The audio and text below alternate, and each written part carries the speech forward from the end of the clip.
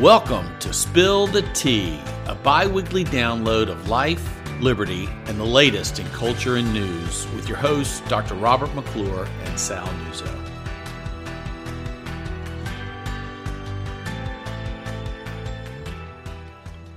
Welcome to another episode of Spill the Tea. I am Sal Nuzzo here with our CEO at JMI, Dr. Bob McClure. Tons of stuff going on over the last couple of weeks. The Ukrainian-Russian war is still going on. It is. But we are in the midst of a confirmation hearing for Judge Ketanji Brown Jackson, who has been nominated by President Biden to be the replacement judge for retiring Justice Stephen Breyer. She's been through the ringer the last few days. Right. What's your take? Before we get to that, tons of things happening in the state. So there's a lot to cover in today's podcast. I think,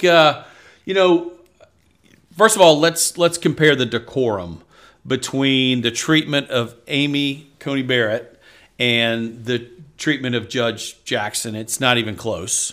The treatment of Brett Kavanaugh and the treatment of Judge Jackson. That, to me, is the biggest contrast there. It's not even close.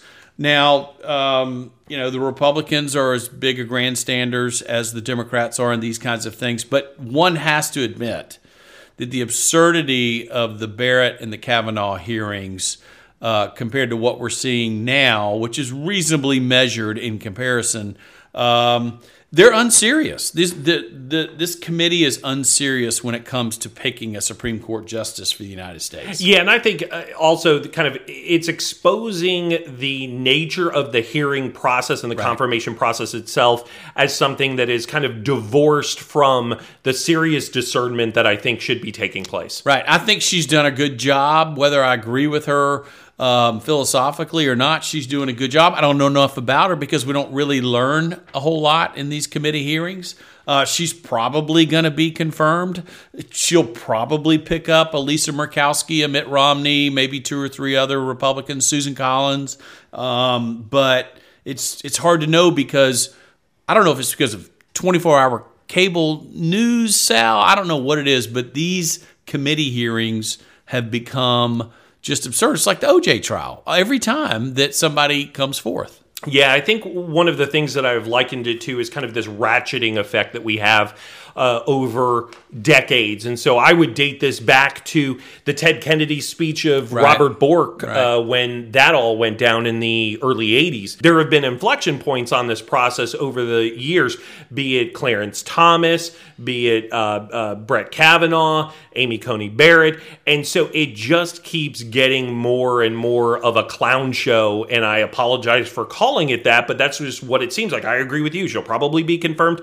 I listened to some of her answers, and had I not known who had nominated her, there were some answers that she gave that I would have thought she was a constitutional originalist. Right. So I think there's a lot to be said for, at some point, taking a look at how this process lays out and what is really the use of it. Right. And to your point, the four potential justices that you named, three of whom made the court, Bork obviously did not make the court.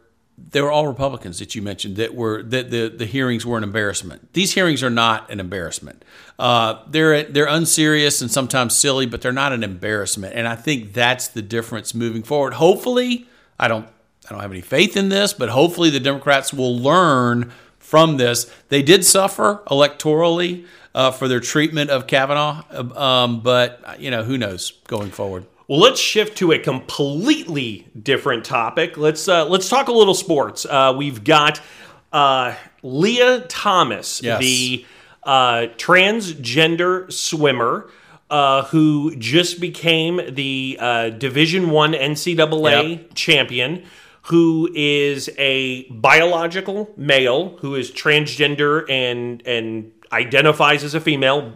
Destroyed the competition throughout the course of the NCAA championships, and has generated a bit of controversy in the sense that there's been a backlash.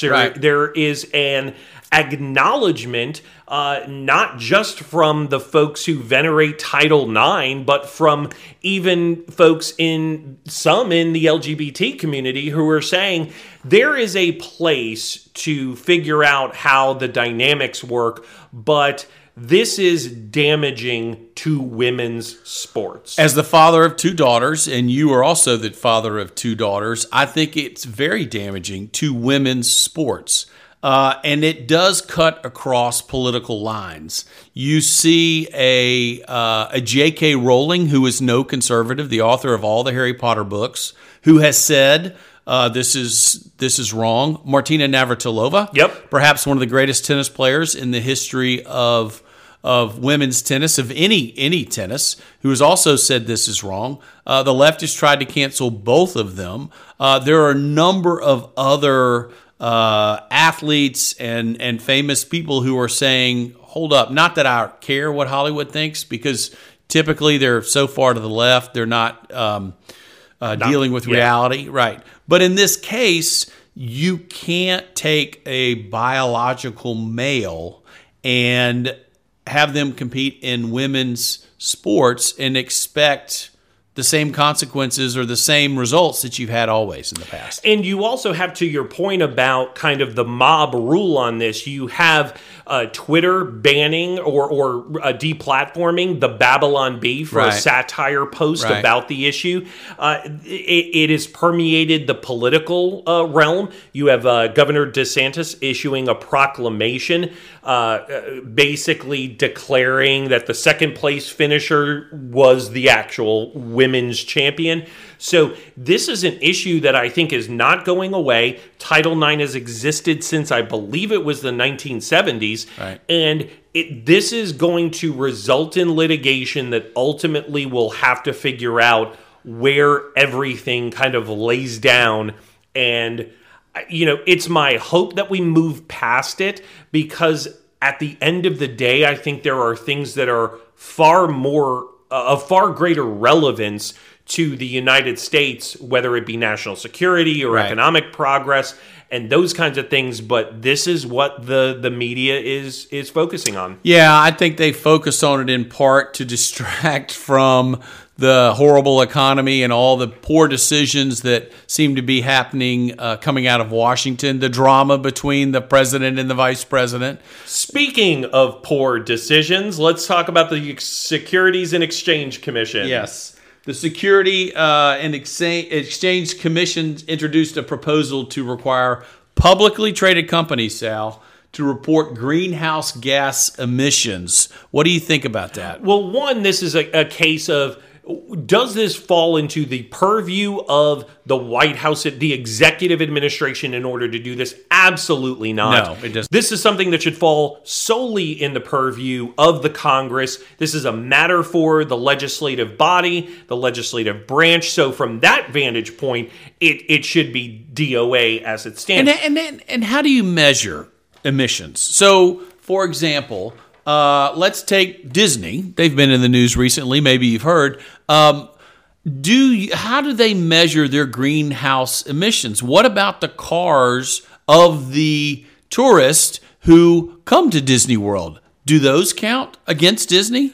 They would have to calculate what's it like every single flume plunge, every single ride of Mr. Toad's Wild Ride. It's a small world, probably emitting a carbon footprint greater than most of us. But yeah, you bring out a point about kind of the difference between intent and reality. It's absurd. It's absurd. Yeah. And this idea that we're going to somehow get to net zero by, pick a number, 2050 is crazy. Oil and gas represents over 90% of our energy needs. It's not going anywhere anytime soon. And this idea, when China and India are not, by the way, held to the same standards that the United States is there is, first of all, you can't measure it. You won't know once you get what constitutes success, because it can't be measured. And now we're seeing this absurd ruling potentially by the Securities and Exchange Council. Well, and it goes to, that's the actual goal. It is not about a real policy issue with a debate over the potential solutions. It is about exerting power and control. And I tell our interns here at JMI, when I speak to policy issues and the rise of government oversight and whatnot over the generations, I say the key is remembering that all of human nature is about three things: the acquisition, the maintenance, and expansion of power. And if you look at it from that dynamic, this is what is being construed. It is solely a power grab on the part of the federal government so that they can issue dictates down the road. That's right. And the idea that somehow this is actually going to result in anything that is meaningful. Not to get too off the point here, but these are the same people that told us in the 60s that the population bomb was going to ruin the country. They also told us in the 70s that there was actually global cooling that was going to ruin the country. In the 80s, when I was in high school, we were going to run out of oil. We had peak oil. In 30 or 40 years, we were going to run out of oil. Then it was global warming. Okay, but it's not really global warming anymore. Now it's climate change. That's how they keep moving the goalposts. Climate change can be anything. And so the absurdity that somehow the federal government of the United States is going to ask corporations, as angry as I am many times these days at corporations for their faux politics, to measure greenhouse emissions, it's absurd. Yep, absolutely. All right, let's shift gears. Proposal passed the United States Senate. It's in the House of Representatives now to make permanent daylight savings time. Are you favor? Are you against? What's your take? Well, I'm against. Okay, for practical reasons, because if you live in the northern states in the winter, if they keep it one certain way, daylight savings times, it's going to be dark at 3:30 or 4. If you're out west, the sun won't come up till like 9:30 in the morning.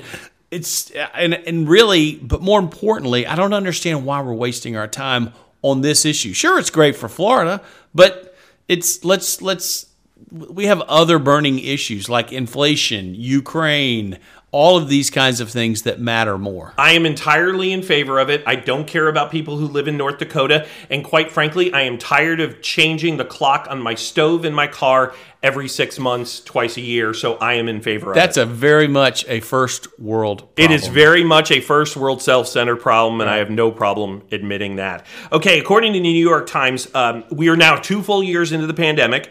The agency that has been leading the country's response to the public health emergency has published only a fraction of the data that's been collected. It says published first significant data on the effectiveness of boosters in adults younger than 65, left out a huge slate of numbers for a portion of the population aged 18 to 49, the group that they were claiming needed extra shots. I mean, I think the narrative behind the response to the pandemic from about mid-2020 has just been bungled completely. It has, yeah. And I think we will look back on this period of time, generations from now, as a crime against our children, a crime against our grandparents. We did not do things wisely. Right. So tell me you're surprised that the federal government, in its inherent incompetency, couldn't report the correct numbers, or didn't want to report the correct numbers. We've seen you need no mask, which people forget that was Fauci's original response to masks. Then we needed a mask. Then we needed double masks. We need one boost. We need one shot. We need one booster. We need 2, 3, 4 boosters. None of which have proven that it stops you from getting COVID. Jen Psaki, the White House press Hillary secretary, Clinton. She's gotten COVID twice and has been vaccinated and boosted, I think, 3 or 4 times. Right. Yep. And the untold damage it's done to our children in schools, and to small businesses in states where they were not allowed to keep their economies open. You're absolutely right. This is going to become, COVID is going to become, if the left doesn't win the battle to use it as a tool for control, this is going to become like flu season. You have to deal with it the way you do flu season. You wash your hands, you don't cough on other people, and you keep your distance when you're not feeling well. So that's what this has been. And if you look at the numbers, Sal, if you aren't immunocompromised, if you aren't over the age of 70, okay, if you don't have an illness already, your chances of surviving are in the high 90%. Oh, it's 99 point something percent. It's absurd. Yep. So that's the fear and the hysteria that the media has brought about. We're going to look back on this shamefully, I'm afraid to say. So we live in Tallahassee. We're in Leon County here. In the state of Florida, there's been a lot of discussion over the challenges that are faced with regard to affordable housing. We have seen real estate prices on the rise. While this is a local ordinance that's being discussed in Tallahassee, it is something that I think may have reverberations in the rest of the state. There is a proposed Leon County ordinance that would require specific new developments, townhomes with garages with more than a certain number of units, to include electric vehicle charging stations in the development plan. Right. So a mandate that in a time where we're looking to reduce the cost of housing will do nothing but increase the cost of housing. Not only that, the number of electric vehicles on the road is something around 1%. So much like the mandating of 40 handicap spaces in front of a store that do not use those handicap spaces, electric charging stations are going to be very similarly the same way. Electric cars are not taking over gas cars anytime soon. It's not going to happen. And this, to your point, simply drives up the cost of housing in a state where the real estate market in like Florida is through the roof, and we need to find a way to make housing affordable, not more expensive. And if you're looking for an affordable house, you are likely not in the market for a $70,000 electric vehicle. So Right. the logic makes no sense whatsoever. All right, let's finish up on sports. March Madness, we're in the thick of it. How is your bracket? As you know, that our staff here has, we always do an annual March Madness bracket. Each staffer does it, and the winner gets lunch from the rest of the staff, a free lunch. I'm not winning, I'll say that, but I will say this. All four of my Final Four contenders are still alive. And as we all know, the closer you get to the Final Four, the more points you get. So I'm still in it. You're batting 1,000 on your Final Four. I am also batting 1,000. All four of mine have gone bust. So I am in the bottom 20% nationally of all brackets. I picked Baylor to win it. I had Auburn in it. Whoever else I picked is long gone. So I have stopped paying attention. But I did see this was funny. You know, when you go to ESPN and you look at like your rank in the bracket, I think my rank is like 3,635,291. I don't know how many out of how many, but I'm not. I think it's 13 million. Okay. So I think you're in good shape. Top 30%. All right, quick quiz, because I got to admit I was looking up a couple of these schools that are looking to put the Cinderella slipper on.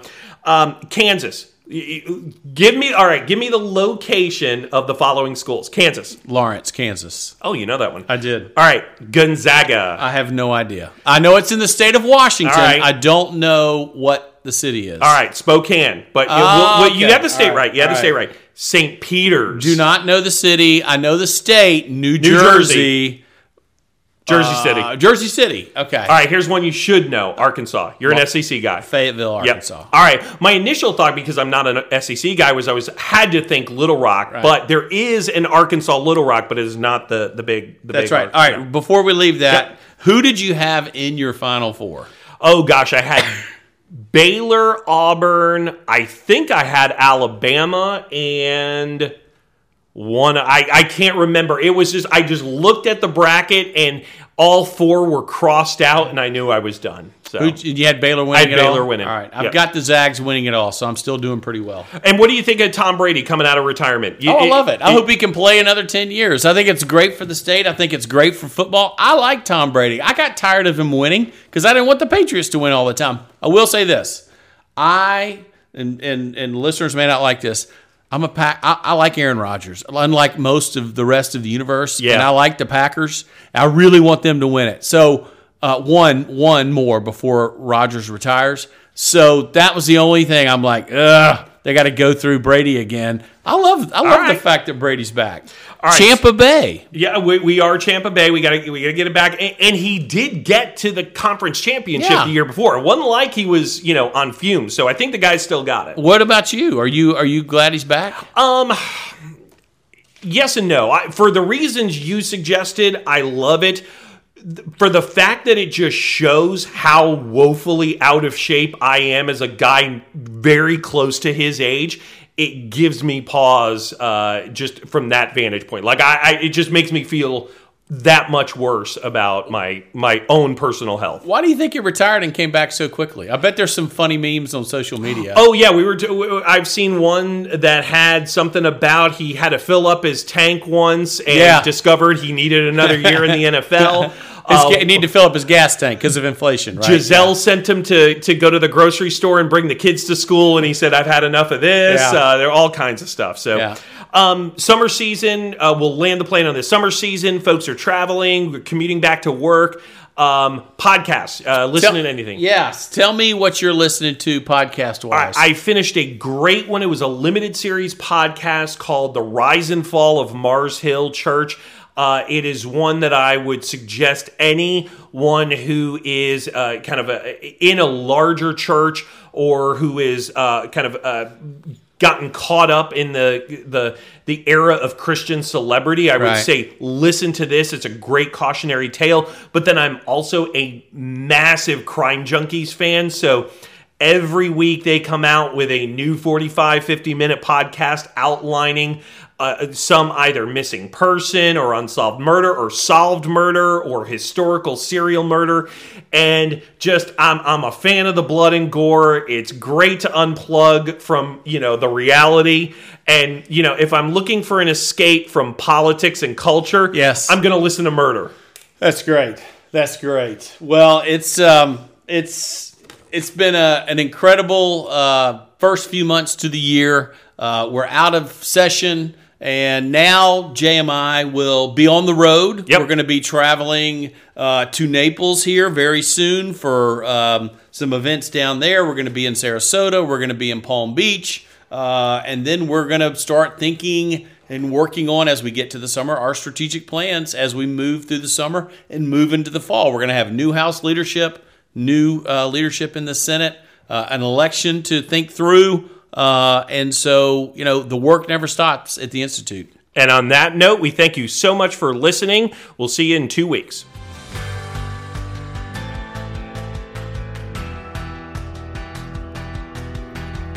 Thank you for listening to Spill the Tea. For more content from the James Madison Institute, follow us on social media or check out our website at jamesmadison.org.